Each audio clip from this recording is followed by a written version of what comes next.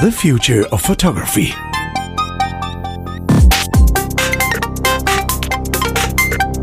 Hey, hello, welcome. This is Chris Marquardt. You're listening to another episode of The Future of Photography. And drum roll, please. For the first time, the full team is here. Emer King, Jeremiah Chechik, Adrian Stock. Hello and good evening. Hello. I'm really excited. I have a crowd. For all four of us. We'll talk all over each other wisdom. for sure. Well, look how long the last episode was. Can I just remind everybody? We'll have to rein it in a little bit. I'll try my best to keep this as tight as we can. So yeah, just point your finger. Yeah, we'll do. No, Adrian, you and I, we did the last episode together, and we were hoping to get this together. The scheduling is always a bit of an issue, but we managed. I'm very happy about good. this. All right, so we want to talk a bit about the new uses for photography outside of what we see as the traditional photography. And before we dive into the topic, of course, as always, we have our little photography highlight. And this time I will start because I'm just doing some research, looking into a topic for something that I might be writing sometime in the future. And one of the things that I began realizing was that certain people need certain cameras, or certain situations need certain cameras. So the idea that some camera manufacturers maybe even are better suited for certain people, you know, how Tesla vehicles appeal to a certain kind of people that are typically more on the techie side, more on the software side. I saw my first ever Tesla 3 today. It was in a car park at an office I was in.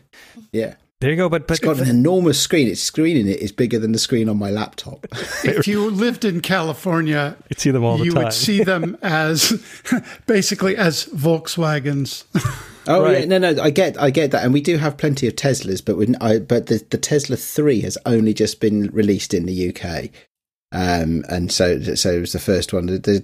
I see plenty of bigger ones, but that's the first small one I've seen. And the fact that Tesla didn't Here we go. Well, we're not getting very techy, but the fact that Tesla started becoming coming at the whole automobile side from the software side and not from the car manufacturer side means that they have different sensibilities on how they approach things. And you can see the same thing with some camera manufacturers. I just heard an episode Isn't Tesla a camera manufacturer? Well, I thought Tesla was a camera manufacturer. I think they buy a whole lot of cameras and put them in their vehicles. But the same thing is, for example, true for Sony.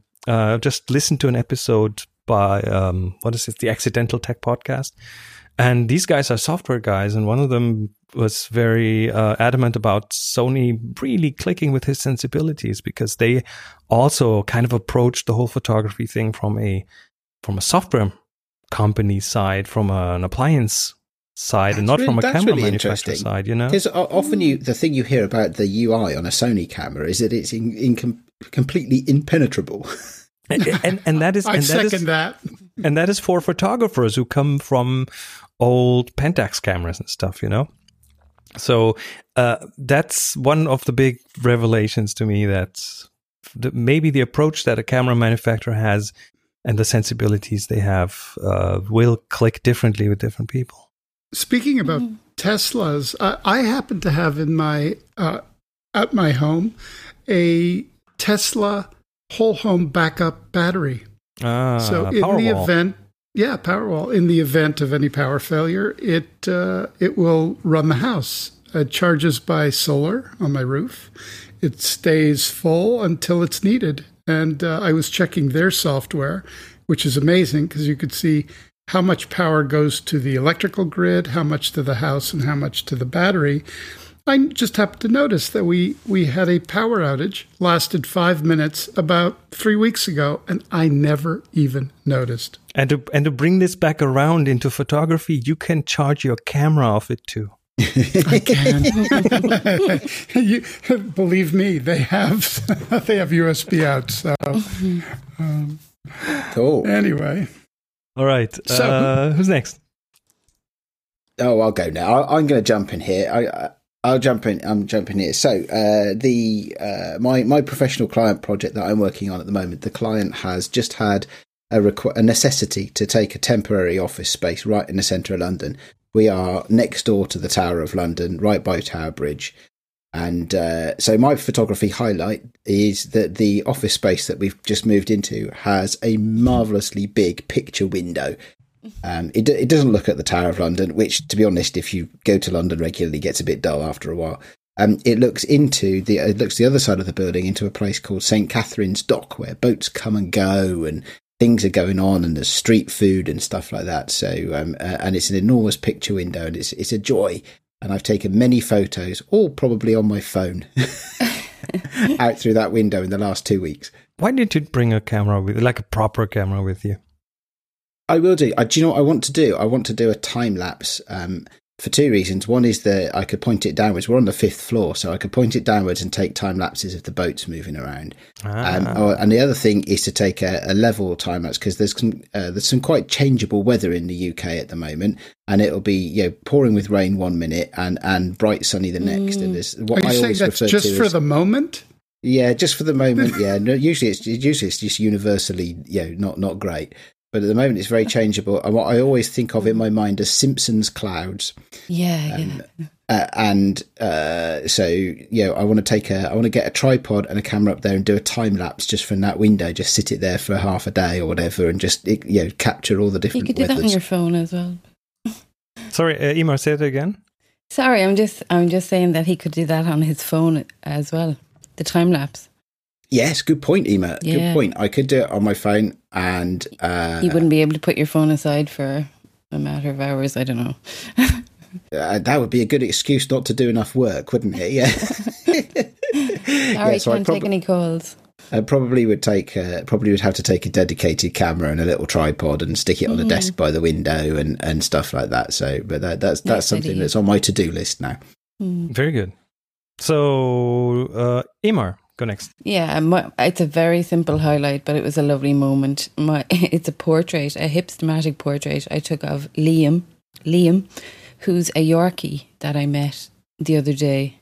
And it's not a thing I would take pictures of, animals generally. Well, now and then, but this little man just totally took my heart a little bit. And you can see him, he's on my Flickr account.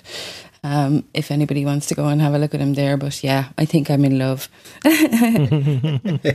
So that's it. Simple, but nice. Mine is the work of Cortis and Sonderegger. These are two guys, I assume, who have a studio, I don't know where, somewhere in Europe. Switzerland. Is that it? Yeah, well, I just typed them into Wikipedia. So it says Switzerland here. Never heard of them.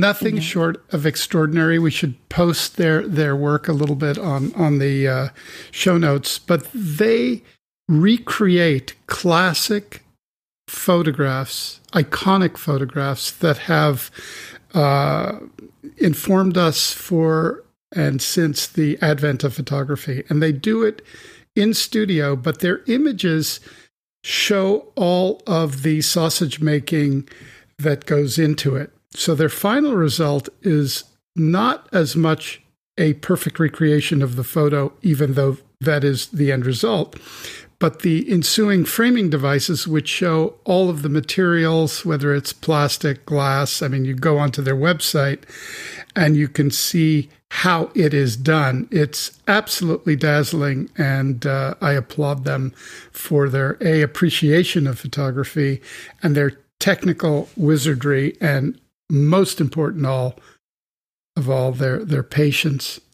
Because I'm just looking at some of the photos here on image search. Let's stop recording for a bit so I can so I can look at these images. Cortis and Sonderegger, there's like the image search. Okay, so this is a really advanced form of desktop photography. Yes. Tabletop photography, and Yeah, which beyond is anything that I've ever seen. And I have their book. Yeah. It's pretty amazing. And it turns out they faked the moon landings. And Tiananmen Square. These are the people that... This is interesting because it also kind of links in with a current trend that I've seen more and more, where young photographers are getting into photography, doing exactly that on a more on the toy kind of photography area, sure. but working with special effects on a table with little smoke machines and fairy lights and stuff in the background and figurines that they then put into a scene and shoot from different angles and with different methods. Chris, one of my favorite images that they've done, I mean, I love their work in general, but they did the Joseph Niepce image, one of the first photographs that's ever been taken. They recreated it. And that's pretty dazzling. I'm a little bit responsible for my own kind of tabletop fakery. I've done, I think I may still, no, I don't know if I have them on my website, but I've done a series of shots of the moon in which I shot a ostensibly perfect recreation of the moon, which was about 4 or 5 inches in diameter, and then colored it. And I had Whitewall blow them up very big for an exhibit I did on glass, and it's pretty good. Nobody really knew that. So you did the moon landings then? Well, I never landed. I just. It sounds like it was a collaboration to me. Yeah. and in the background, we can hear they're already coming to get you. Excuse the fire engines on my end. I thought that was me. No, isn't it funny? We all just assumed it was Jeremiah. It sounded Venice, like California. LA. You've got to move to a better neighborhood, Jeremiah. That's what everyone keeps telling me. But it sounded like a very American siren just there. Yeah, is, and consistent. All right, let's dive into today's topic. New uses for photography. Now, Jeremiah, I think you have created the big list here that we are going to go through in some areas. And so why don't you just take the lead and get us into the topic? Sure.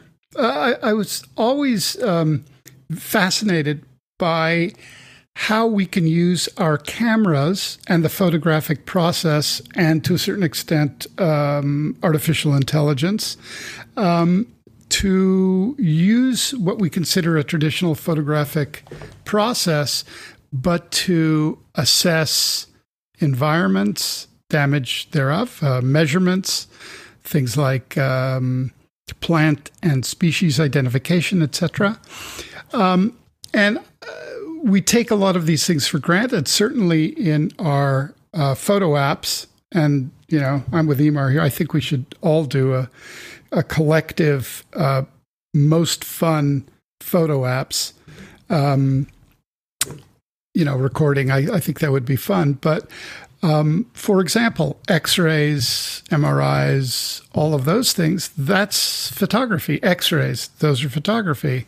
While the photographic process for a practitioner, nurse, doctor, or radiologist is, they don't really think about, the exposure, everything is reasonably automated. But when a doctor is looking at an X-ray, an MRI, a CT scan, etc., or even a live view of a colon, they're not thinking of the technique. They're actually looking inside the image and assessing that, as well as the patient. I mean, if we're sharing that information with a doctor, we're not really responding to the image as image. We're really responding to the subject. So there is a real interesting dynamic about looking at an image that was taken for medical purposes, and yet our responses are very distant from an aesthetic appreciation of it, even though we've seen X-rays used artistically to shoot, trucks and planes and cars and things like that for art. So medicine would be a use of photography in a non-specifically artistic way. That's an interesting point you make there about people responding to the subject, because what I was thinking is that when you said that, my brain jumped to you're responding to the information encoded in the image. Yes. Rather than anything that you might say is a bit more meta, like how it was produced or the medium in which it is viewed or anything like that. Is reportage, our responses to reportage, somewhere in between aesthetic emotional responses and subject-oriented, would you say? So that's interesting, because now I need to hold the thought about all those people who've won the World Press Photo of the Year award and then had it taken away because they've done too much manipulation. Because there is a thing. Surely the whole point, and okay, this may be a bit simplistic, but surely the whole point of that is that you're responding to the information encoded in the image, not the making of the image. Right. I don't want anybody airbrushing my CT scans. maybe No. I do. Look, you have a broken rib, but we can fix that in Photoshop. Right. Yeah. It's going to look great. Yeah, thank you. If only it were that easy, huh? Yeah. The thing I found really fascinating when I was looking through Jeremiah's list was the plant identification. There's loads of apps. There's it's like a botanist in your pocket.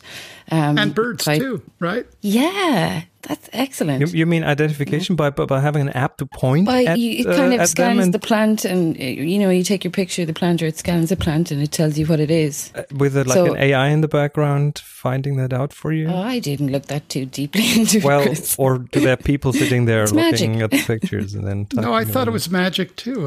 Yeah. And actually, lately I've become kind of fond of. I've been getting attracted to plants and flowers, and I do find myself going, I wonder what that's called. I found out some really interesting ones lately that are like really, really common plants here that I found out are. I found out one of them is valerian, which is really a quite famous herb. It's everywhere. It's like a weed, which is incredible. So. I'm going to use that. I'm definitely going to get that app and use it. I think it's a brilliant idea. Make a tea before bed. Make some tea before bed. Yeah. It's right out. It's everywhere. I was like, what? That's valerian. I'm looking at it all my life and I never knew, which is so. Do you remember what was that? Google had some software where it was, I think it was some kind of dictionary where you would take a picture, upload it, and it would give you any descriptive that they could access. Oh, no, that's interesting. It's still around. I hadn't heard of that, but they have some sort of an app as well for scanning. I just noticed old photographs. The way you try to take a photo of an old photo to try and preserve it for a little longer or whatever, and this will sort of scan the old photograph for you, and you don't get the glare or the, and then you can manipulate it. The quality of it is better, and it sounded like quite a good idea as well for restoration. Yeah. With staying with the topic of identification of things, there was an app which made use of the camera to help blind people, and it was one of these where on the one side blind people could use it, on the other side seeing people could sign up for that thing, and then you would be, as a blind person, you would pretty much be able to call someone. So it's like if you're in front of your pantry and you don't know if this is a can of beans or a can of pineapple, then you could just ask someone, point the camera at it, and someone would tell you what it is, or if this is the blue socks or the black socks, this kind of stuff. Oh, that's fantastic. Well, it's interesting because that was a few years ago. I don't remember the name of the app. I signed up for it. I think I got one call in half a year. So that was. Yeah, do you know, it's probably a thing people don't do enough is. Well, the interesting thing is that use the descriptions. It used to be this crowdsourced thing where people would just like be happy to help, and that worked quite well. But and the ratio was huge. I mean, there were so many more seeing people who wanted to help than people who actually needed the help. And now with the advent of better image recognition, content recognition, AI, machine learning, and so on, I think that gets replaced by apps that can just do that by themselves. You know, they just know this is disintegration of connection again. Separation of soul. Speaking about that intelligence within apps, a couple of years ago when I was traveling across China, and I used the translation app where I'd snap a picture and it would translate the sign or whatever into English in my case. I do this all the time when I travel. I have to say that it would be a fantastic idea for a book of comedic poetics, because while you kind of got the gist of what they were trying to communicate in the language, it was never exact, and it was that verbal uncanny valley that provided hours of amusement for me. And it goes beyond the taking a snapshot and having it translate, because for some languages you can do this live. So you point the camera at it, and on the screen it replaces the writing, and you see a live picture of what this. I used this extensively in Russia, and it was very helpful, and sometimes, as you just said, very, very confusing. I was using that in France when I was on my holiday a couple of weeks ago, especially for menus and things like that. It's because I can work my way through most of it, but sometimes some of the ingredients in food are not in your normal vocabulary, So it's really, really useful stuff. Probably works to a certain degree, but I suppose these things are never reliable, are they? I've often found myself doing that with, Instagram posts that I would follow, and the translators and Google Translate as well. It's not great, is it really? No, it's you probably get your basic perfect point across is right, but there's one online. There's one translator online that is very good. DeepL.com. It's the best, much better than Google Translate. Just if you were actually trying to have a serious conversation with somebody in a different language, maybe we go with your one, Chris. All right, what else can we do with cameras? Star mapping, the exploration of our universe by just taking pictures of the stars over several years, months or days. Can demonstrate the kind of relative position of these stars to each other, and therefore mathematically convert that to the expansion of our little universe. So that, star mapping is very interesting. And of course, there's a lot of identification software on our phones that allow us to just point our cameras at the sky and identify what the planets and stars are. So that's another use. We don't really think about the camera there as much as we think about how insignificant we are. That's an interesting one. I hadn't thought about phones. You reminded me of an article I read a couple of weeks ago, a week or so ago, about how it is that photographs from space, space photographs from the Hubble telescope are shared in colour, when actually the Hubble telescope only sees in black and white. and how it is that they provide a genuinely colorized view.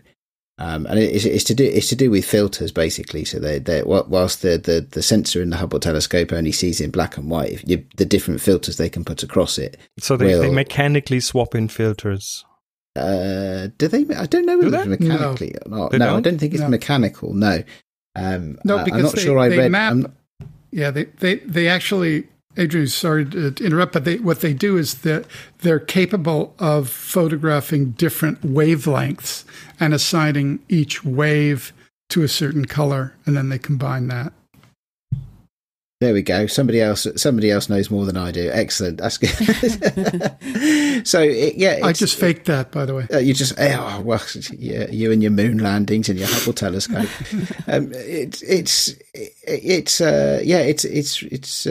interesting. I hadn't thought about doing that with phones or with our own cameras. I guess though astrophotography is a pretty common subset of photography in general these days, isn't it? Pretty popular. Yeah. It really is, yeah.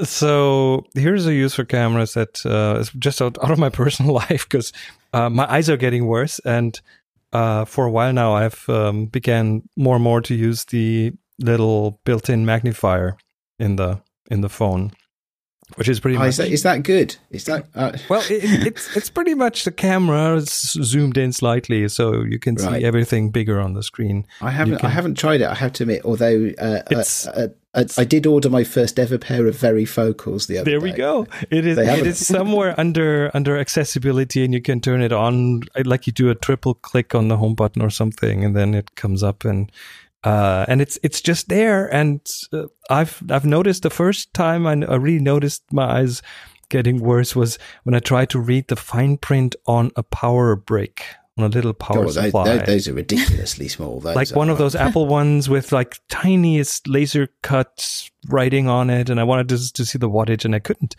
So I used that one, and it really, really helped. So this is a very good use of a camera for some of those things. I use that generally when I'm on with customer support, and they go, "Could you get the serial number off this?" And it really is, the serial number is generally written in microscopic lettering. So I tend to use that. And I think if I remember, you could take a photograph of it as you're magnifying it. Yes, it does. That sounds useful too. Yeah. So you don't have to keep holding it there. Yeah. I had a whole bunch of things like that actually, with just sort of really mundane things. It is mundane, but it's so on my little list. It's things like finding your car, parking in a large car park and taking a photograph of what zone you're in or what floor you're on. I do this all the time. I do this all the time too. Stuff like that. So the other thing, I tell you what, one I don't do all the time, but I know is very popular is these days, at least in the UK, is going into a retail store and then scanning the barcodes of stuff with an app, and so you can find out where you can buy it cheaper elsewhere. Oh. So you're using barcode scanning apps, of course, which on phones are typically photographic, aren't they, rather than anything else? Yeah. Screenshotting everything as well, screenshot. There are millions of screenshots. Yeah. To store things quickly. Yeah, absolutely. Yeah, I do that as well. I was doing screenshot. Funny to blend. Here's a blend of things we've been talking about. So when I was on holiday in France recently, I was there was a couple of times I wasn't confident in my language skills before going into a situation, and so I typed out on my phone a sentence in English using Google Translate to translate it into French, and then I took a screenshot of it. And that way I could prepare for a whole conversation. But so this is brilliant. Here's a fun one though, right? Here's a fun one, and this I have not used, and I don't know where the website is or whether it's on Facebook or what, but I have a colleague who's quite into cooking, and he came into the office a few months back, and he was talking about this website, a web group or something like that, that he was a member of, and it's called Rate My Roast. And what it is you cook a roast dinner and you take a photograph of it and you upload it to this website or Facebook group or whatever it is, and people comment on it. They critique it for you. I love that. My goodness. I love it. Someone should do an exhibit of those. Oh, you could. You so could. You so could. I'm not sure that it's got a lot of artistic merit, but I'm sure it would be interesting and fun for a bit. It's Martin Parr, right? Isn't it? It would be, it could be his kind of work, certainly. I think I could imagine him taking a, but he would have to have people in his. He would have to have a picture for people eating a roast dinner, wouldn't he? But, very likely. So I have one that I've probably about a year ago, I listened to a podcast episode about it, and it's about solving crimes. And this was one that I found very almost creepy. And they've done an experiment, or they've not even sure if they're doing it right now, but there was this thing where they had some drone kind of thing, like a balloon or something, flying high over a city, and a very high resolution camera would take a picture, an aerial photo of the city from the top down every second. Okay? Mm-hmm. So over the entire day, every second, 3,600 photos. And if a crime happens somewhere, let's say a bank is getting robbed, then what they would do is they would take a look at the photos from the point where the robbery happened, and then they would go backwards, and they would see the cars moving away from the bank, and they would follow them. Oh.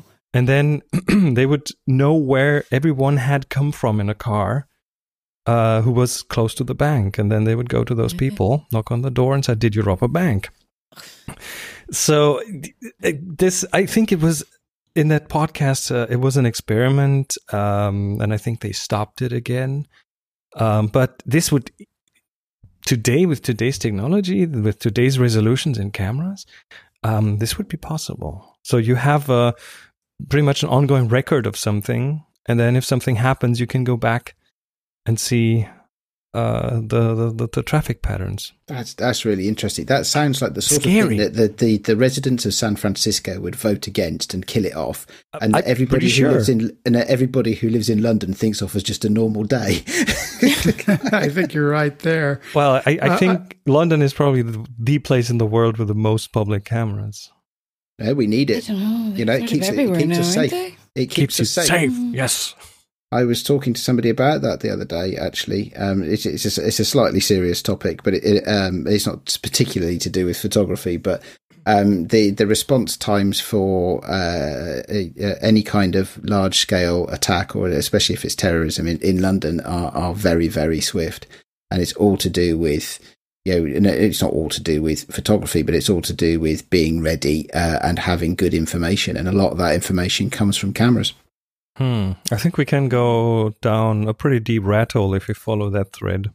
Sure. I think pattern recognition, which I threw on my list in terms of crime, quote, prevention, it's a very slippery slope, because it's people that have to create the algorithms, right?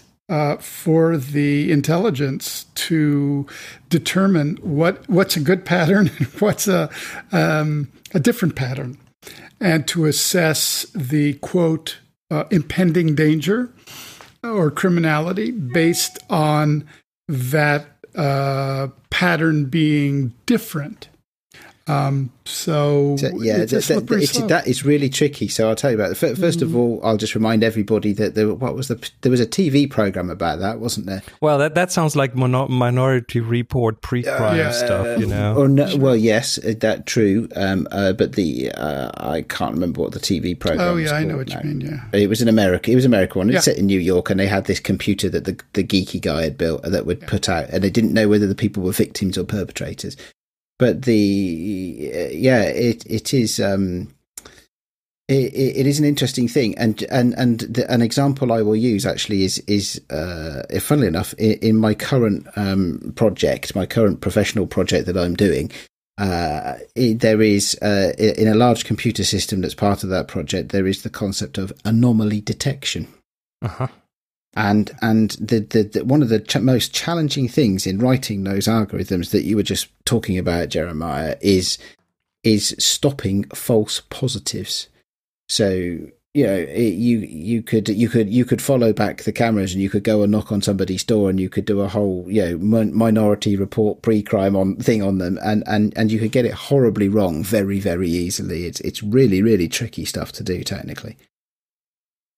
This is interesting. The whole AI pattern recognition thing. I recently came across that in a slightly non-photographic context, and it had to do with chip production. Talking about flash memory chips that we put in our cameras, because these factories are so highly automated now, and the way they find out if there's a problem in production is not visual. Well, it's probably visual too, but they have microphones everywhere. So they record the sound of all those machines, and they have AI pattern recognition in there. And if anything out of the normal happens, they will be able to find out if a production process is not within its limits and it's moving slightly to the side, and then they can intervene before it turns into a problem. Well, that's really interesting. I like that a lot. Interesting. This sounded right out of science fiction for me, but it's happening. They're doing this now. I wonder if they could do the same with things like. I wonder if they could do the same things with like air quality, for example, where an image is kind of processed to know when the air is clear, what kind of things are in the air when it becomes more dense and reflective, and how those reflections manage to be able to determine, without a lot of scientific testing, whether and why the air quality has improved or deteriorated. I think there's a certain kind of smoke detectors out there that already use optical sensors to at least detect something, but I don't know how they work. Lots of different uses for photography then. We're doing quite well, aren't we? I can't think of another one. Well, you can't think of it. Oh, well, okay. So I jokingly put on the end of my list here in my prep, of course, one use for photography is proving conclusively once and for all that your life is better than anybody else's. Yep. I think a lot of people use it for exactly that purpose. That's right. Yeah. Yeah. All right. Well, I think, I think that's a good place to finish today's episode. Much easier to go down rabbit holes with 4 different people, isn't it? Do you know what? I think we've done pretty well for our first time out with 4 people.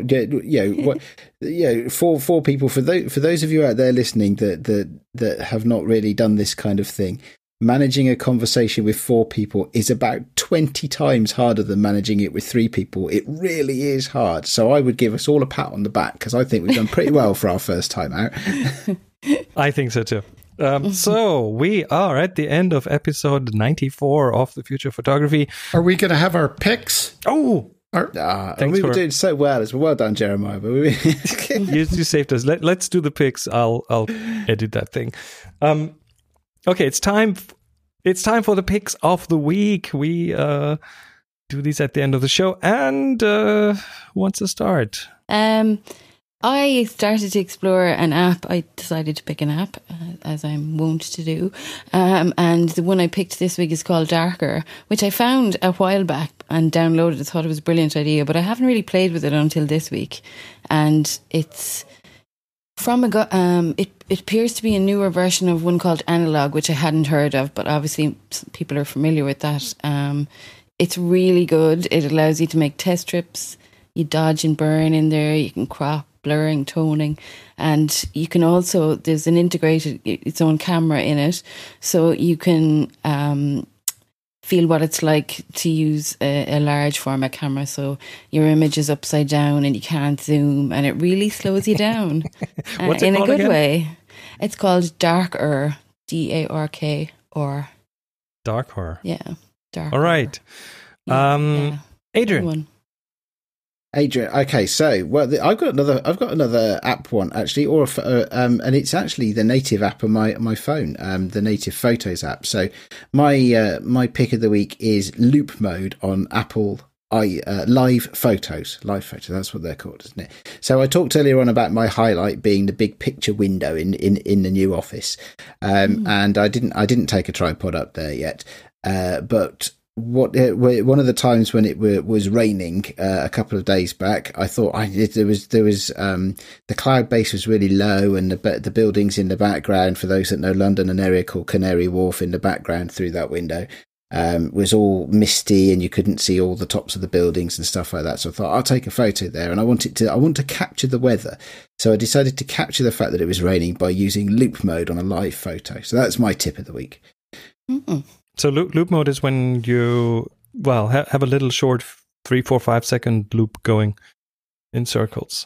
Yeah, that's right. So you take a live photo, which I think is it something like 12 exposures in 3 seconds or something like that. Yeah, apparently, I was actually watching thing on that earlier on today, and it takes a tiny little video before the shot and a tiny little video after the shot. Does it? Okay. All right. Interesting. Yeah. Okay. And then you swipe up, and then it does the loop for you. Yes, because you can have it bounce backwards and forwards, or you could have it loop, and so it'll take those however many images or videos it's got all together, and it'll put them into a little loop for you. So it's great for when you've got quite a static frame, like buildings, like I was taking of, and then some, just one or two elements moving that can loop nicely. So it's good for things like waterfalls. And stuff like that. So yes, or Chris, Chris, when we were in Bhutan a couple of years ago, nearly now, we were taking photos of flags waving in the breeze, weren't we? Those are brilliant. It's easy to do. Repetitive motion of fluttering flag. Beautiful, yeah.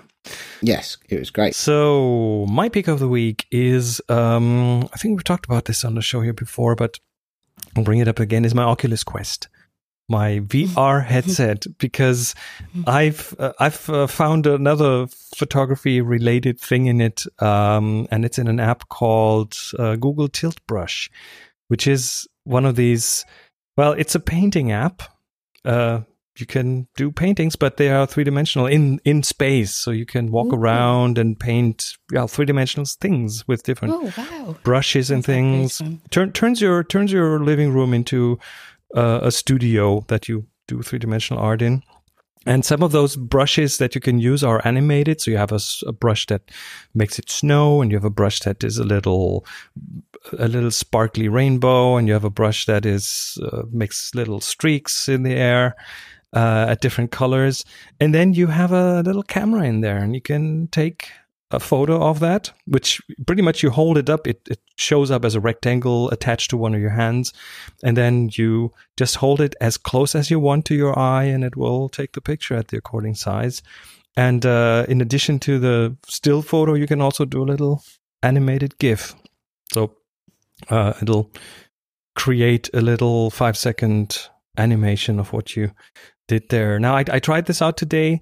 I haven't managed to find where it puts those photos, so I can't put an example online just yet. But it was really this, oh, look, there's a camera. Let me try this. Let me play with it. And it was really fun. Oh, yeah. That's real playtime, isn't it? I think if I had that, I'd never do anything. I just lost 2 hours like that. I mean, they were just gone. All right, Jeremiah. My pick is not as much about photography as it is about photography adjacent, for those of us who sometimes want to get down in the mud photographing on our knees or bellies or whatnot, to photograph some different perspectives. And it's by a company called Vollebak, with a K, Vollebak. They are advertising 100-year pants, Granite Edition, built to withstand fire, nature, water, and the rest of this century. Wow, that's quite something. It is. Now, I just like to say I do not own a pair of these pants, since they are wildly expensive. I guess, at $645, it would be really the only pants you're ever going to buy and wear them for the duration of the century. Well, I would suggest a second pair, just to you can wash the first one. Yeah. Anyway, I just found that the attitude Think about how much money now that you may spend on pants in a lifetime. So two pairs of those pants. It's probably pretty good value. They're even fireproof. They're even fireproof. They are. which here in California is helpful, real benefit. Yeah. So that's my pick of the week. As a landscape photographer, when you want to throw yourself in the dirt every now and then, that sounds like a good idea. Yeah. Not cheap, but if you're carrying around a camera, really expensive camera with big lenses, then that might be just they actually pocket look change. Amazing, but I'll leave Chris to test them out. I'm not sure I can afford them. So we're going to need to see the pans. We need to put a link into the. We will do. So that brings us to the end of this episode of The Future Photography. We'll be back in a week from now with more. Until then, everyone, take care and bye-bye. Bye-bye. Bye. Bye-bye. Bye.